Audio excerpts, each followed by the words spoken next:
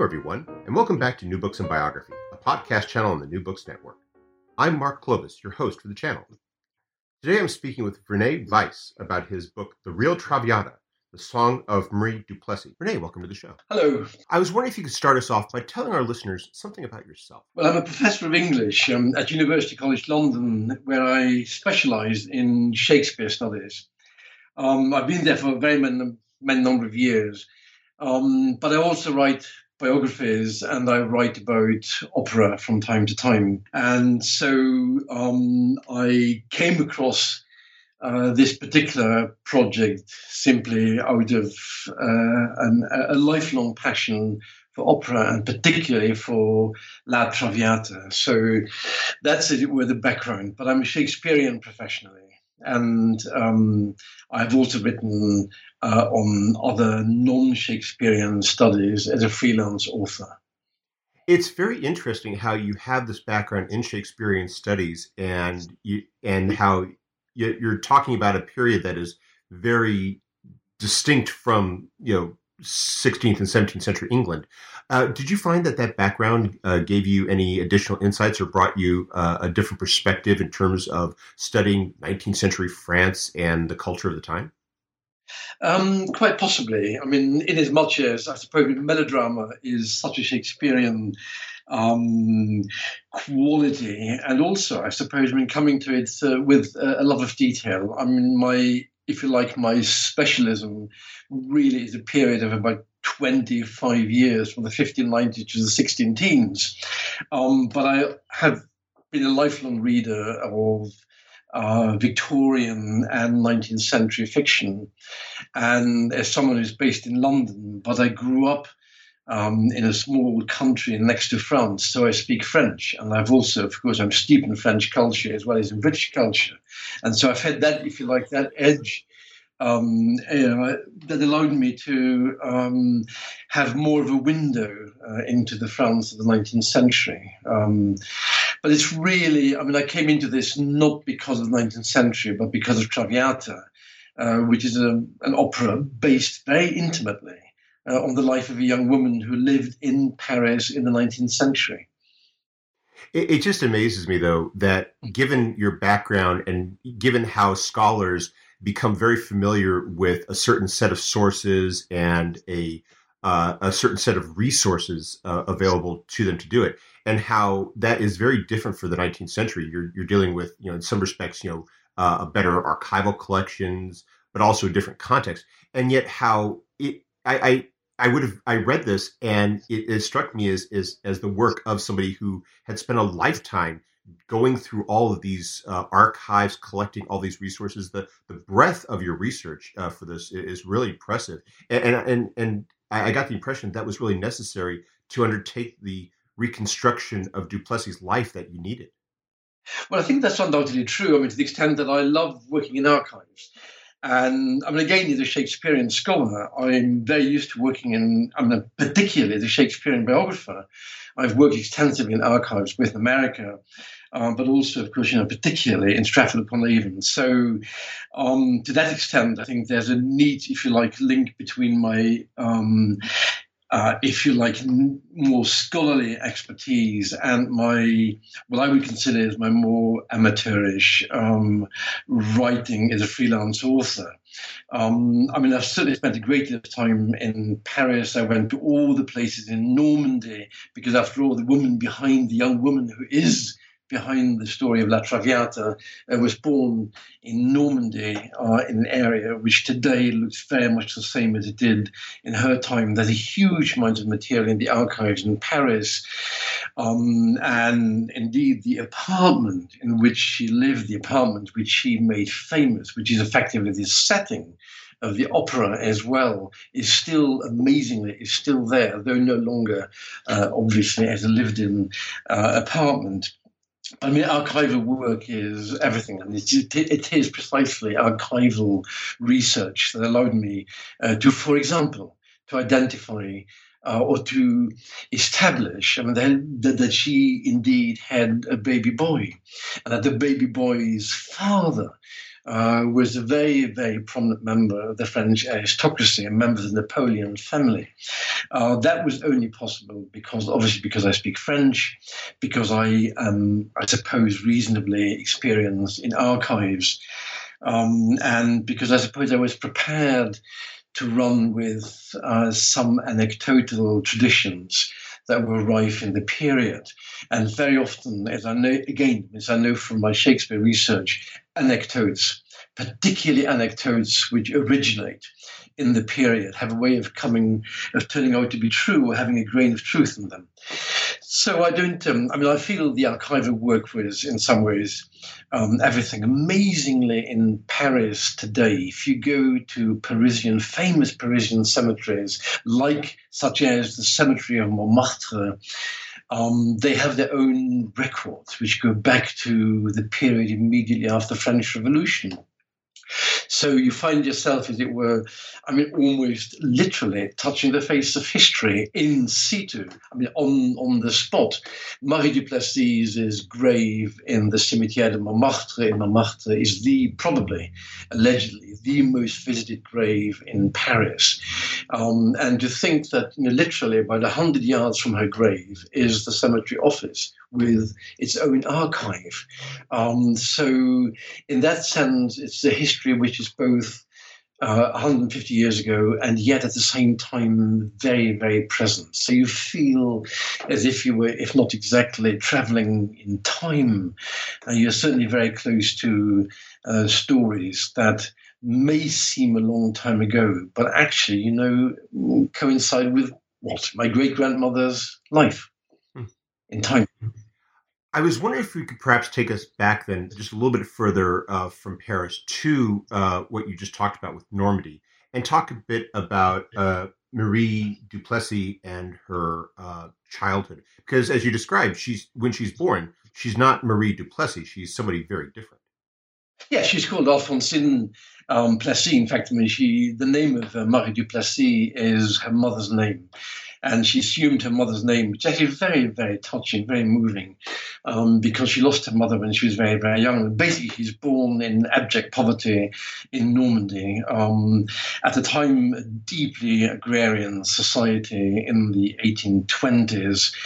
Post-revolution, France is pretty poor. There's the revolution, followed by Napoleon, followed by Waterloo, followed by the defeat, and so on. So she grows up in a family of. Her mother is a beautiful, intelligent young woman who marries a peddler who's an extremely violent drunk, who one evening tries to kill her, and by a miracle, almost simply a miracle here, meaning a postman intervening and saving her, she has to flee. So Marie Duplessis becomes effectively an orphan in the hills of a place called the Orne, that's spelled O-R-N-E, which is basically southern Normandy.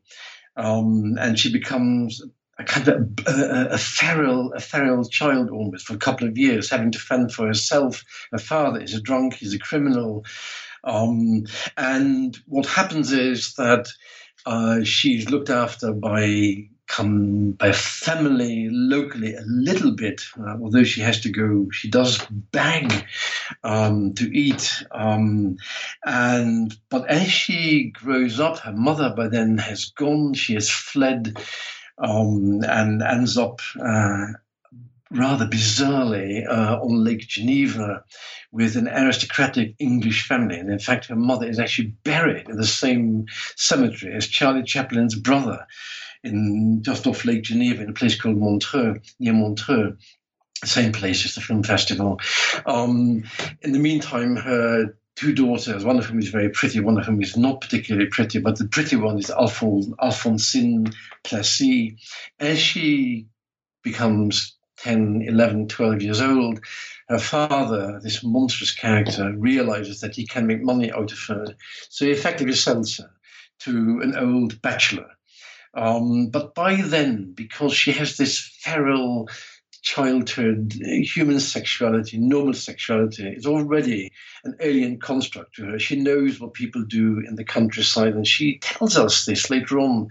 She just saw what people did because she was everywhere, always surrounded by shepherds, by older men, and she becomes effectively an abused child. She's sold to this sort of old bachelor. He abuses her. People start talking in the village. And one day she flees, and she flees the bachelor's home because she has just reached puberty. She doesn't know what it means. She is terror-stricken. Local people pick her up, look after her. And so this life of abuse starts. Bizarrely, her father then recovers her. He gets custody of her. There's no real sense of anything that we might call a civilized society or a structured society. She doesn't really go to school. There is a kind of elementary school that she attends. She only has one thing going for her, and that is her health and her extreme teenage beauty. So her father then horribly, and we know this because she tells us, her father then decides to take her to Paris to effectively, I suppose, just pass her on, get her off his hands. But before doing so, he spends 2 or 3 weeks with her in a hovel, and what happened in that hovel, in that hut, again caused, a scandal locally. She is repeatedly, we'd have to say she's repeatedly raped by her own father. And then she ends up in Paris. She's in a very, very young teenager, and she becomes in Paris, But before she gets to Paris, what is clear to everyone are two things about her. She's very pretty, and she's extremely intelligent. And it's these two qualities, her intelligence, ability to pick up learning everything, that would ultimately give her a passport literally to the highest echelons of Parisian society. But her childhood is a nightmare beyond end. It's almost unimaginable. And in fact, when I wrote the book, I put some more of what was absolutely documentary evidence into it. And my publishers felt that some of the evidence, and if you know the book, some of it is pretty terrible. This is 19th century abusive culture on a scale that, we think things are bad sometimes now. But if you read what the medical reports on children being abused in the period, obviously particularly young girls, it is too terrible to read. And in fact, my publisher said some of this stuff is so dreadful, we don't think it should be in the book. So her childhood is one of sheer hell. And yet, one particular quality of her nature is that she seems to be the most forgiving person who's ever lived. A few years after she escaped her father's clutches, she goes for a walk. She's back in Normandy. She's just had a baby in Paris. She's recovering from the birth. She's going for a long walk with someone from her own village who knew her as a child. This particular character, a man called Romain Vienne, who becomes her chronicler effectively later on, he asks about her father. He expected her to, at the very least, to disown her father completely. But she doesn't. Instead, she bursts into tears because her father died. And he can't begin to understand that. My view is, what it is worth, that the reason why I think by then, when she was in her late teens, why she felt that she could forgive her father is because frankly, by then she thought all men were equally guilty and equally awful. Because although her father was an unsophisticated monster, if you like, he was known locally in Normandy as the sorcerer. A man who was so wicked he must be practicing witchcraft. But she forgave him. And I think the reason is because she learned the terrible truth that in Paris, although the men who paid for her, because she became, after all, the most famous courtesan in the Paris of the 1840s, that they were ultimately no better than her father, that it was the same drive, the same sexual predatory drive that kept this young woman as a victim, I mean, literally all her life from the moment she was 10. That resiliency is something that, I mean, for me, really stood out when I was reading your book. The sense that, even after all that she goes through, something that you would imagine would be crippling in so many ways, how she, at some point, in some ways that unfortunately we can't really access, she finds it within herself to instead do something with it, to basically turn the things that are making her such a target of exploitation and use them to her advantage to rise up to the pinnacle of Parisian society. I think, I mean, that is absolutely exactly the way you put it is exactly right. I mean, her resilience, I mean, resilience must be the operative word here. She manages to turn her looks and her intelligence obviously to her advantage. I mean, she is the one who got away. Most of the young women of the period just sank, under that sort of burden of violent exploitation and abuse, and she survived. And she survived simply, I think, because luckily, she was very strong, or she was initially healthy, and she was determined to survive. And so when she ends up in Paris, it is really her extraordinary charisma and charm, which everyone who met her, I mean, literally everyone who testified, and this includes some of the most prominent people in the Parisian literati society, people not just like Dumas, not just like Franz Liszt, but very many others who met her, said, the young woman we're given in the novel and indeed in La Traviata is not really idealized. This is what she was like. And so it was an extraordinary generosity of spirit. And somehow I think,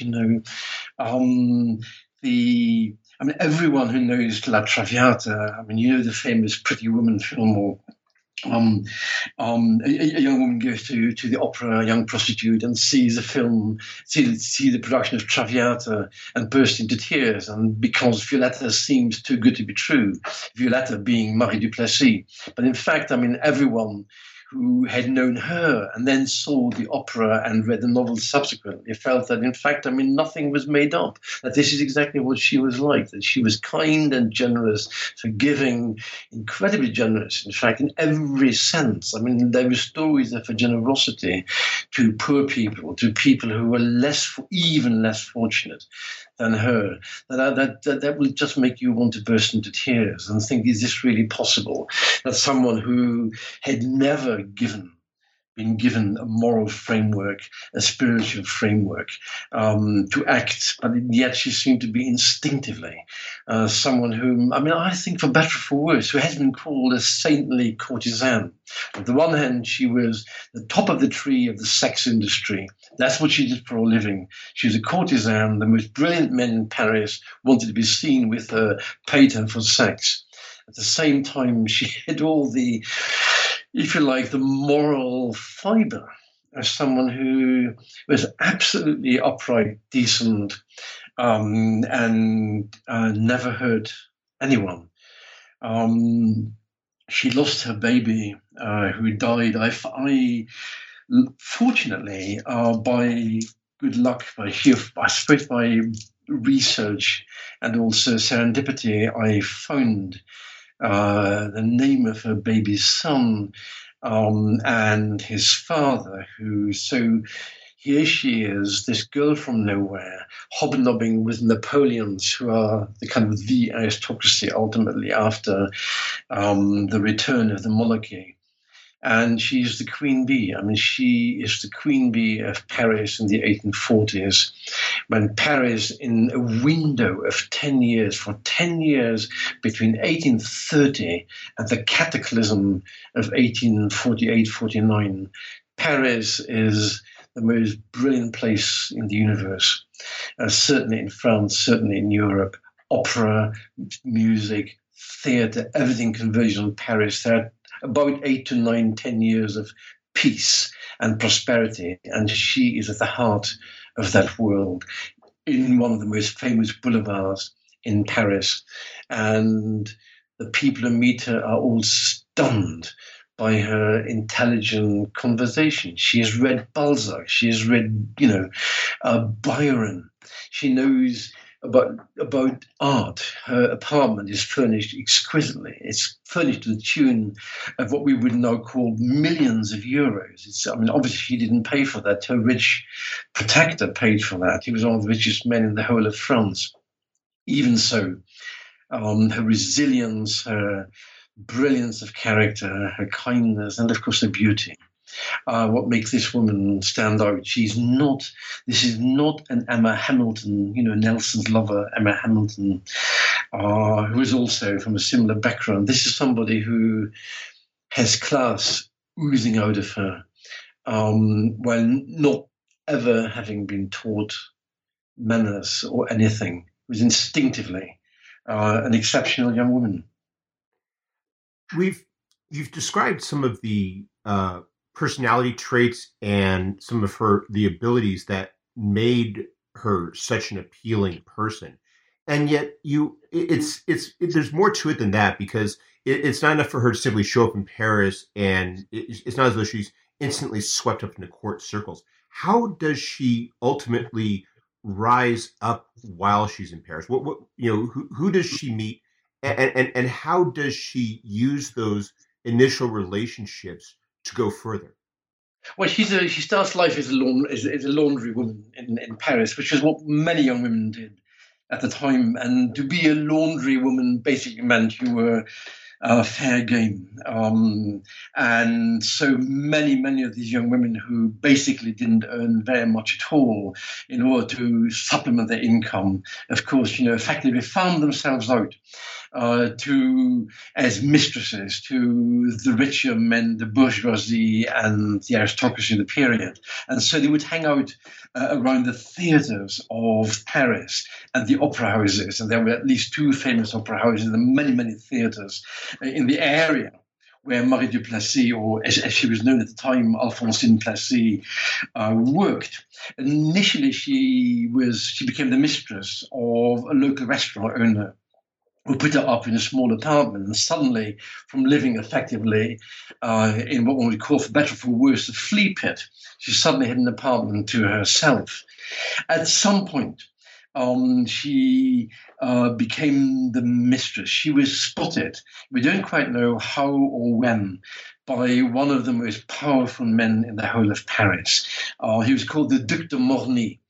The Duc de Morny is a Napoleon by birth, although he's a bastard Napoleon, as it were. He's not directly descending from Bonaparte, but he is a member of the Napoleon family. He's extremely brilliant. He loves women. So on the one hand, that's putting it euphemistically, but he's not a sexual predator, but he's someone who had grown up in a household full of women. And people said he had the most refined manners, the most refined conversation you could find in Paris. And he takes her under his wings. He becomes her lover. And for a year and a half, he has her coached and educated, as if he were, if you like, as if he were Pygmalion and she were his creation, and she were his challenge, and she does indeed become his masterpiece. When he meets her, she is a capped woman, capped by a petit bourgeois. When he and she finally part, we don't quite know exactly when, but about sort of 18 months later, or so 18 months or so after the affair started, she is richly capped. She is very glamorous. She's extremely cultured. Her conversation is now cultivated. She can play the piano up to a point. So he effectively takes, as I put it, I suppose in my book, he takes this shepherdess and turns her into a princess.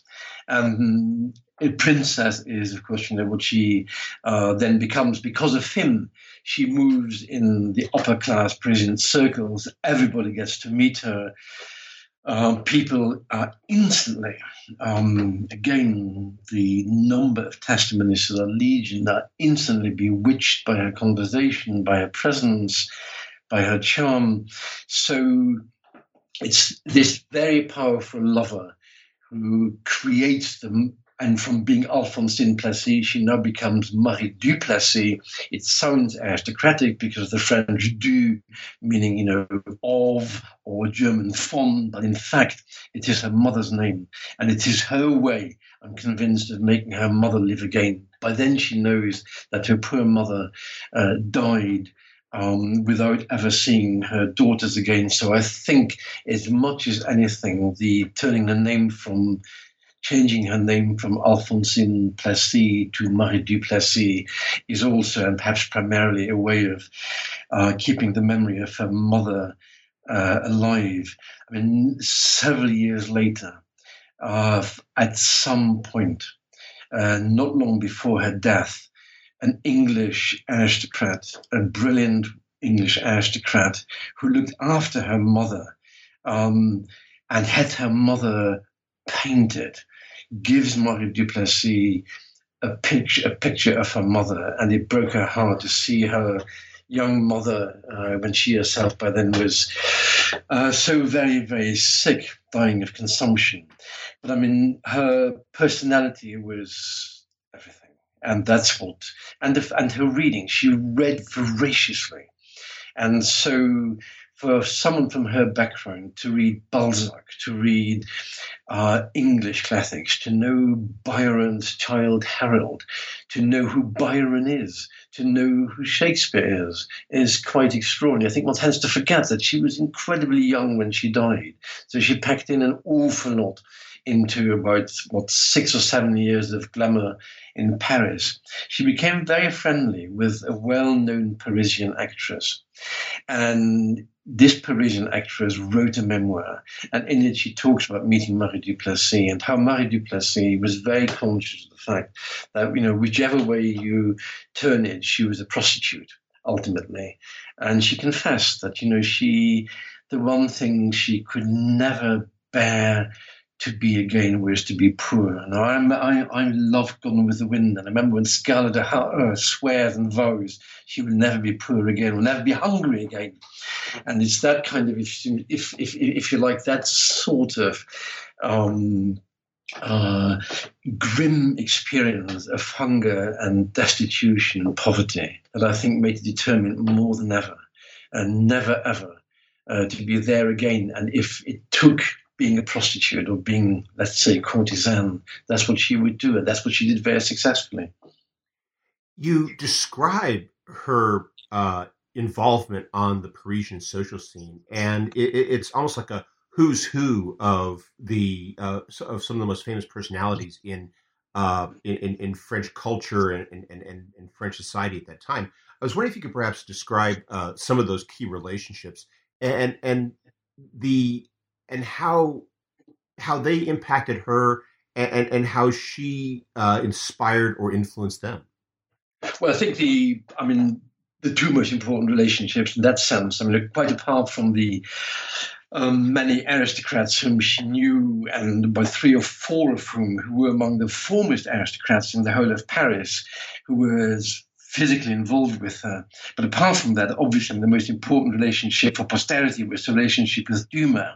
But in some ways, perhaps more important and more telling is the relationship with Liszt. Liszt was the most famous pianist of the 19th century. Chopin may be the most famous piano composer, but Liszt was incomparably the pianist. He was a magician. He was a genius. People adored him. He was fantastically good looking. And she had heard Liszt play, and Liszt knew about her, of course, from his friends. And one evening, in a particular theatre in Paris, which is now unfortunately no longer there, in the foyer, she was introduced to Liszt. And someone was present who saw the two of them together and wrote in his diary afterwards, immediately it was clear how this would end.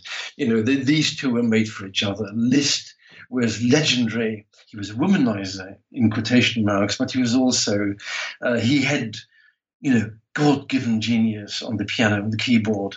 And she loved piano music. She loved music. She loved piano music.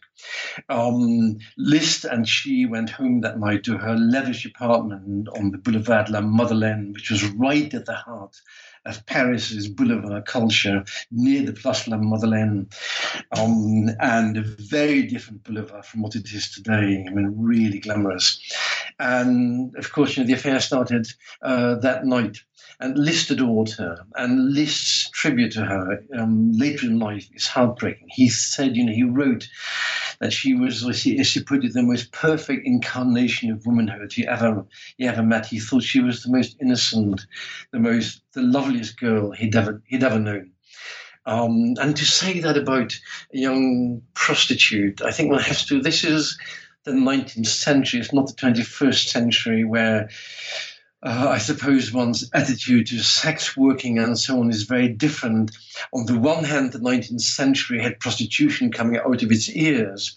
On the other hand, it was all very hush-hush, and there was a strong moral censor at work. And yet everyone thought this young woman, whatever she did for a living, was adorable. So Liszt's relationship with her, and the account of how it started is quite astonishing. I mean, she comes in like a princess, and he's instantly sort of taken with her.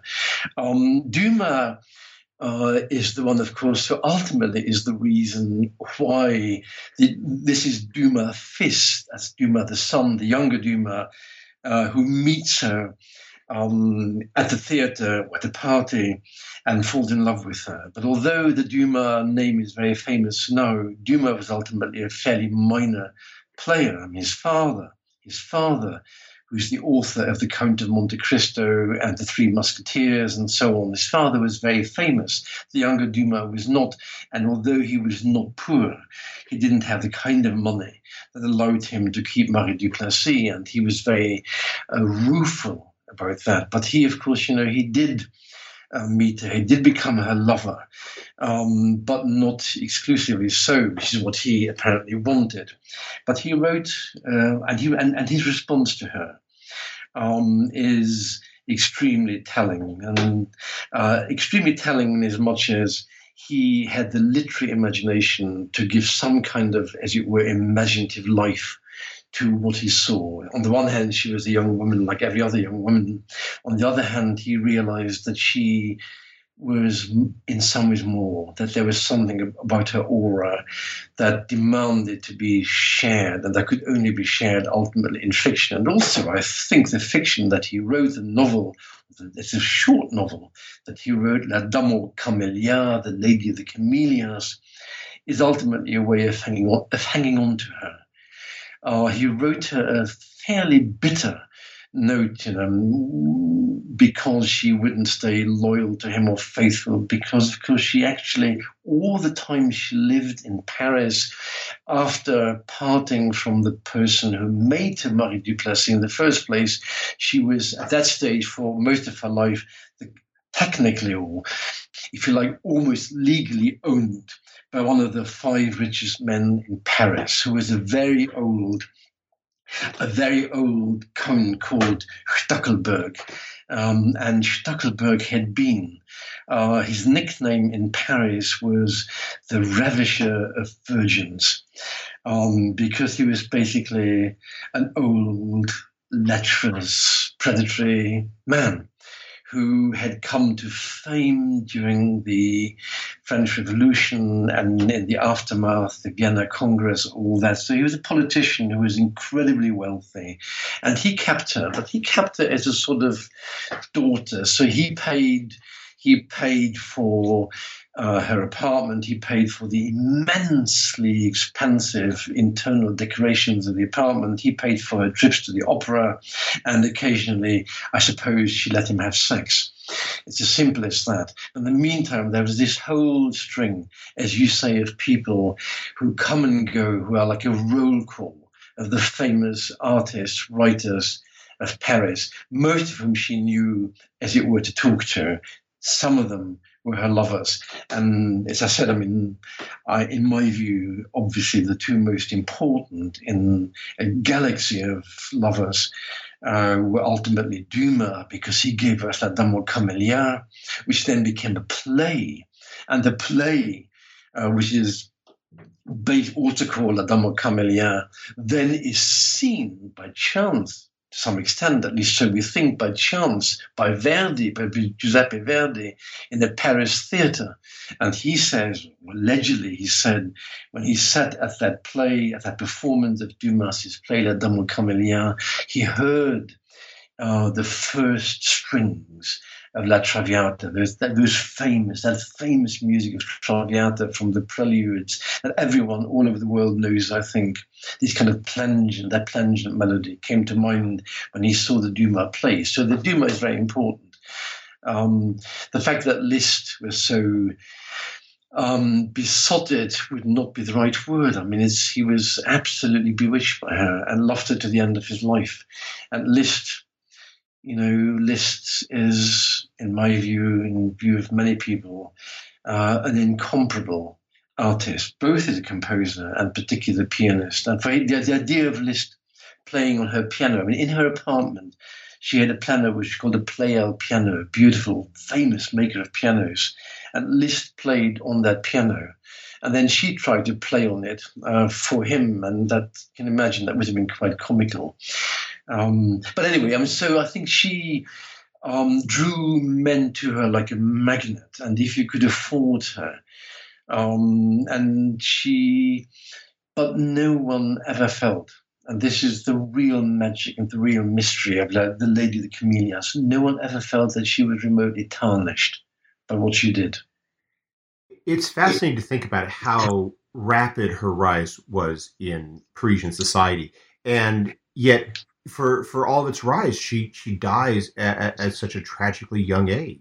How is it that she how did her early death impact all these people around her, and to what degree did it influence a lot of these artistic productions like Dumas' novel and Verdi's opera? Well, I think because she died so incredibly young, most of the people who had known her, her friends, of course, survived her by very, very many years. She was barely 23 when she died. And he had just recently, a month before, turned 23. So, yes, I mean, her rise was meteoric and almost instant. And she died of consumption, which was, of course, very much a disease, a horrible illness of the period. And the people, I suppose, around her, I mean, the funeral, she was buried twice. First of all, people around her to follow through on that were, I suppose, both stunned by her rapid demise and then by the mythification of her, first of all, by Dumas. And of course, in Paris, it was Dumas. The Dumas name was so big that, whether it was Dumas père or Dumas fils who wrote about her, it was going to be a Dumas, if you like, imprimatur on that novel. And so the whole of Paris read this novel. And the novel is barely a novel. It's basically, as Dumas the Younger himself said, it's basically a memoir, an autobiographical memoir. So people were amazed to some extent, first of all, by the funeral. The funeral was witnessed by a lot of people. She was buried in the Jewish part of the cemetery, first of all, because she was a sinner. And then her husband, she had married, not long before she died, she had married another very wealthy young aristocrat. And so she was married effectively. She wanted to be married with the arms of that family. So she would be married legally, technically, as a countess. And she was. And her husband, who was a kind, decent, and indeed rather glamorous young man, then insisted that she be moved from this non-consecrated part of the cemetery to if you like, a consecrated part of the cemetery where she is indeed today. And it became instantly a place of pilgrimage because of the novel, of course, and also because she was, if I may use the comparison that was made in the press when my book appeared, she was like Diana, Princess of Wales. That's our Diana, Princess of Wales. People knew, for example, when Marie Duplessis, every afternoon at 3:00, she would go to the Bois de Boulogne in Paris. And so her chariot would be wheeled out. And people would gather, sightseers, tourists, and Parisians would gather to see her come out of her apartment like royalty, to see what she was wearing. When she went to the opera, people would gather outside the apartment to see what she would look like, what she was dressed as. So, if you like, this prostitute princess was a myth, to some extent, a myth in her own life. And then, of course, the Dumas novel had a huge impact in Paris. The play, which appeared about something like, a few years later, in 1851 or so, had an even larger impact because some very famous people played in it. And then, of course, 2 years after the play comes La Traviata, and with La Traviata, the story, which is in some ways a desperately sad, tawdry story, becomes elevated to the world of myth and magic, and the whole world knows about La Traviata. But actually, the word La Traviata, it sounds so wonderful, melodramatic, operatic, but it actually means the woman. It literally means she who is or who has been led astray. That's all it means, La Traviata. But we all imagine it as meaning something glamorous, and in fact, it means both. Now the word is associated exclusively with the opera, and we think of the wonderful music as La Traviata, but in fact it means a little more than a prostitute. But Verdi, of course, turned into something rather grander than Dumas. But the astonishing thing is that people who had known Marie Duplessis lived to see her legacy become one of the most famous legends of Parisian history. And there's some, if you like, some small crumb of comfort in that for a life that was so dreadful, that had such terrible beginnings, and that never really, I think, in the round. Yes, she had a life of luxury at a time when very few people in Paris lived lives of luxury, but it was also a life of subordination, a life of tackiness, a life of purchased sexuality. And everything that people say about her make one, I think, acutely aware of the fact that she would have known all along. And that's what she confided in her actor friend, who wrote about her subsequently, that she was deeply, profoundly ashamed of the life she lived.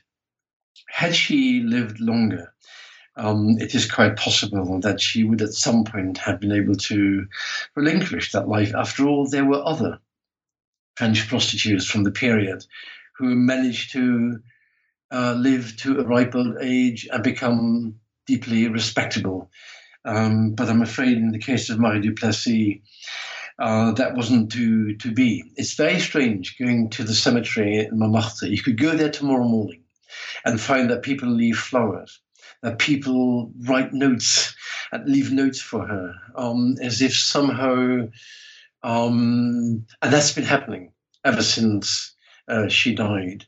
Her contemporaries, like Dumas and others, would go to the grave occasionally in Montmartre, and would wonder how come people still come to see her. People never knew her. People only knew about her through Dumas. But if you know the novel and if you know the story of this life that ultimately became a life of triumph, however ultimately tawdry, then I think one can't help admiring her. Verdi's opera, when Verdi's opera opened in London about 5 years after it was written, people accused it of being pornographic, of being disgraceful, of being revolting. The reviews in the Times newspaper of La Traviata will tell you all you need to know about quite how bold a work it is, but how daring Dumas' novel is, because as I said, I mean, on the one hand, it's a world of prostitution and everyone knows about it. On the other hand, it's a world that ultimately dare not speak its name too openly in public. So the reason why La Dame aux Camélias was licensed, for example, for the theatre, is because the person in charge, the Minister of the Interior, if you like, at the time, was none other than the Duc de Morny. And it's Morny, who had been Marie Duplessis's lover, who was the father of her child, who waved it through for performance. Otherwise, the play wouldn't have happened. So her old lovers, all of them, as far as I know, as far as my researchers have shown, have stayed loyal to her almost to the end. Well, we've taken up a lot of your time, but before we go, could you tell us what you're working on now? At the moment, well, I'm sort of very much back in my Shakespeare research at the moment. So, if you must know, I'm writing on The Taming of the Shrew and the play called Love Livers One, which is a play by Shakespeare that is allegedly lost, but that I believe, and I'm not the only person, I hasten to say, is probably a play that we know is The Taming of the Shrew. Other projects, I'm compiling a data archive on another biography that I wrote a number of years ago, quite a few years ago, which is a famous legal case in the UK, a miscarriage of justice. And it's a case in which I was very much involved 30 years ago. And so that's what I'm doing at the moment. So I'm keeping, if you like, my academic career and my writing career on the twin track. You sound like an incredibly busy person. I'm glad you were able to take some time out of your schedule to speak with us today. It's been very good talking to you, Mark, and thank you so much for your interest and for clearly knowing the material so very well. That's very good of you. Thank you. Well, thank you, and I hope you have a wonderful day. Thank you very much indeed.